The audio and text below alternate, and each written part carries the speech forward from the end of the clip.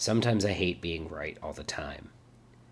Never hesitant to piggyback off a massacre, even 3 years later, on the anniversary of the Parkland massacre, the White House released a press statement announcing its plans for gun control. I won't read it because it's already been posted everywhere on the internet, but here are the takeaways, and the takeaways are I was right. Literally everything I said that they were going to do, the big targets that I said they were going to go after, are what they're going after. They call for in this order in the press release. It calls for universal background checks, a new assault weapons ban, and a repeal of the Protection of Lawful Commerce in Arms Act. All the stuff I said was going to happen is exactly the stuff they're going after, which isn't really a surprise. I've been doing this for a while, and it's sort of, I don't want to say it's easy to figure out the strategy, but when you know the playbook, you can kind of figure out the strategy.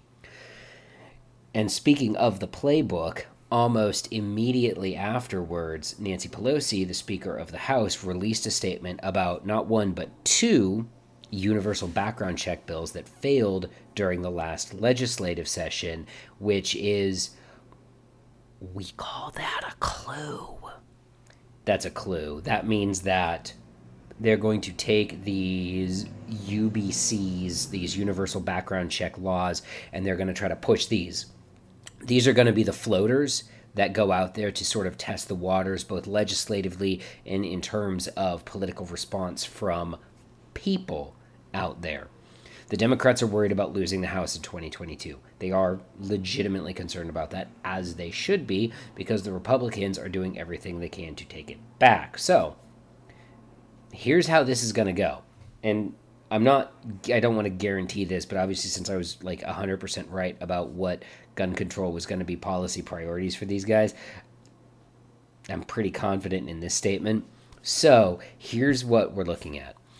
Expect within the next 6 months for a new universal background check bill to get introduced. Expect the messaging around it to be common sense and that the vast majority of gun owners support it. It will probably look something like Tennessee, or not Tennessee. Sorry, people of Tennessee. You're in a good state. My B. It will probably look similar to Pennsylvania's background check law, where to transfer a firearm to anyone outside of your immediate family, you have to go to a dealer, do a NICS check, and then you can do the transfer. Now, in PA, that law only applies to handguns. I would expect that this UBC will be applied to all firearms, handguns, or long guns. And I think that's an important one to look for. And again, I think that the way it'll be written is it will have an exemption for immediate transfers among family members or gift giving, but that's it. Everything else will have a requirement to do a UBC, which means if you're going hunting with someone and you offer to loan them your gun, crime. That's coming. Look for that probably in the next 6 months. The next thing that the White House's statement called for was a new assault weapons ban. This has already been detailed in the president's, at the time when he was running, in his policy paper on what he wants to do. And what he wants to do is ban assault weapons, make existing assault weapons, and again, I'm using that term just because it's handy. Don't burn my house down, okay? Ban assault weapons, make existing guns that fall under that criteria subject to the National Firearms Act, and if you don't want to register your gun under the NFA, obviously crime, but they also want to do like a buyback. So, they're going to offer you $200 or something crappy for your Noveske AR.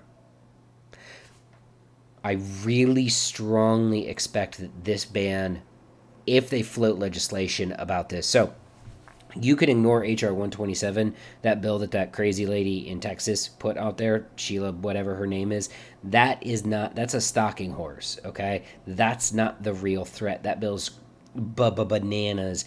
It's not going to pass. That bill's going nowhere. If that bill gets out of committee, I'll eat my hat. For real. Expect a tightly produced AWB if they do one. I am still not confident that they're going to do an actual AWB that has a chance of passing, because they don't want to lose the House, and they certainly don't want to lose the House and the Senate, and then have Joe Biden sitting there with Republicans in control of both houses of Congress, so we can go back to like we did during the Obama administration, where we have sweet, delicious gridlock and nothing gets done. I pray for gridlock every night. Anyway, if they do an AWB, it will be tight, and it will be based around a one feature test. They learned from the old one.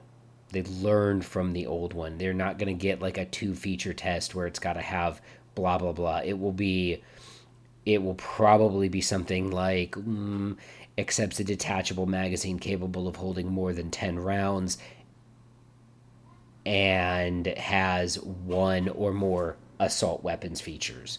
And those features are AR-style pistol grips, threaded barrels, flash hiders, all of these things that are perfectly normal and don't make guns any more turbo murdery than, a 30-06. But that's what it will look like. Again, that's very much what it will look like. It will be a one feature. It will be detachable mags that hold over 30 rounds plus one feature.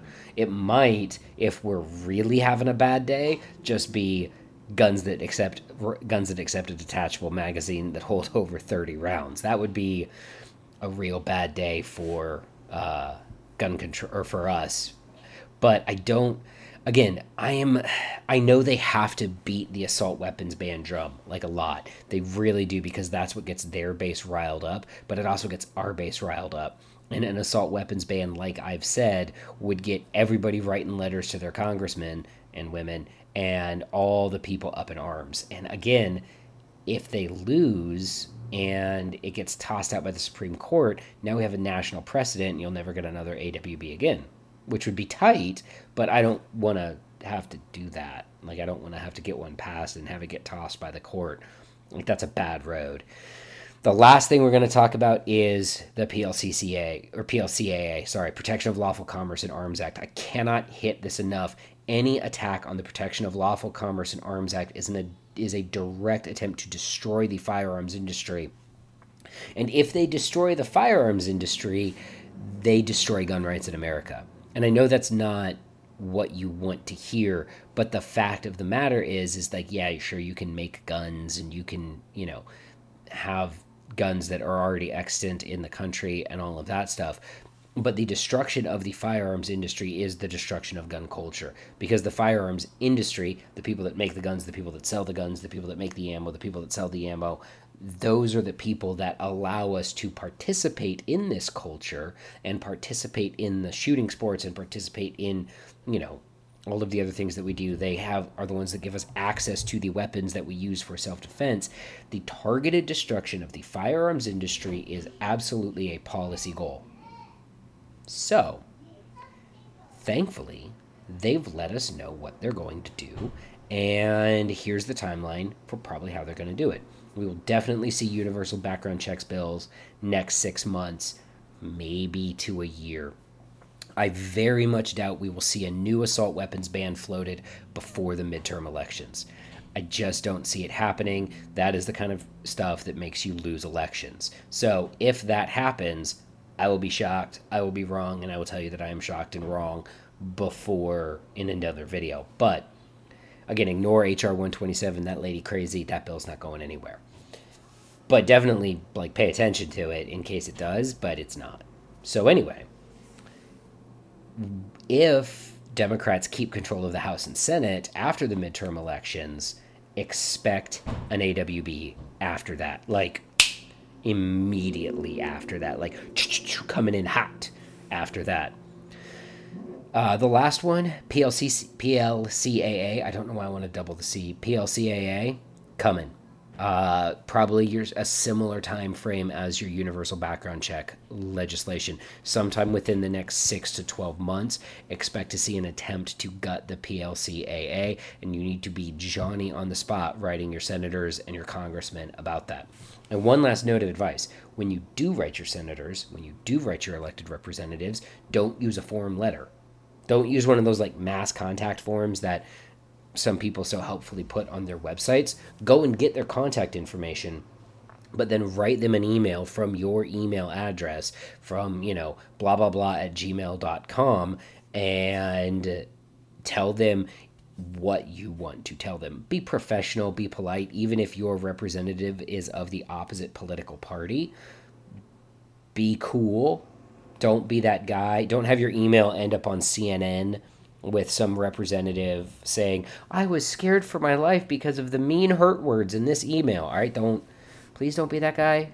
Please. We're trying to win here. Well, we're not actually trying to win. We're trying to not lose, and there's a difference. So I would like to not lose so that maybe we can win in the future. Anyway, it's coming. It's going to be background checks in the next 6 to 12 months, an AWB after the midterm elections if the Democrats do well in the midterm elections, and probably a repeal of the PLCAA in the next 6 to 12 months. Buckle up!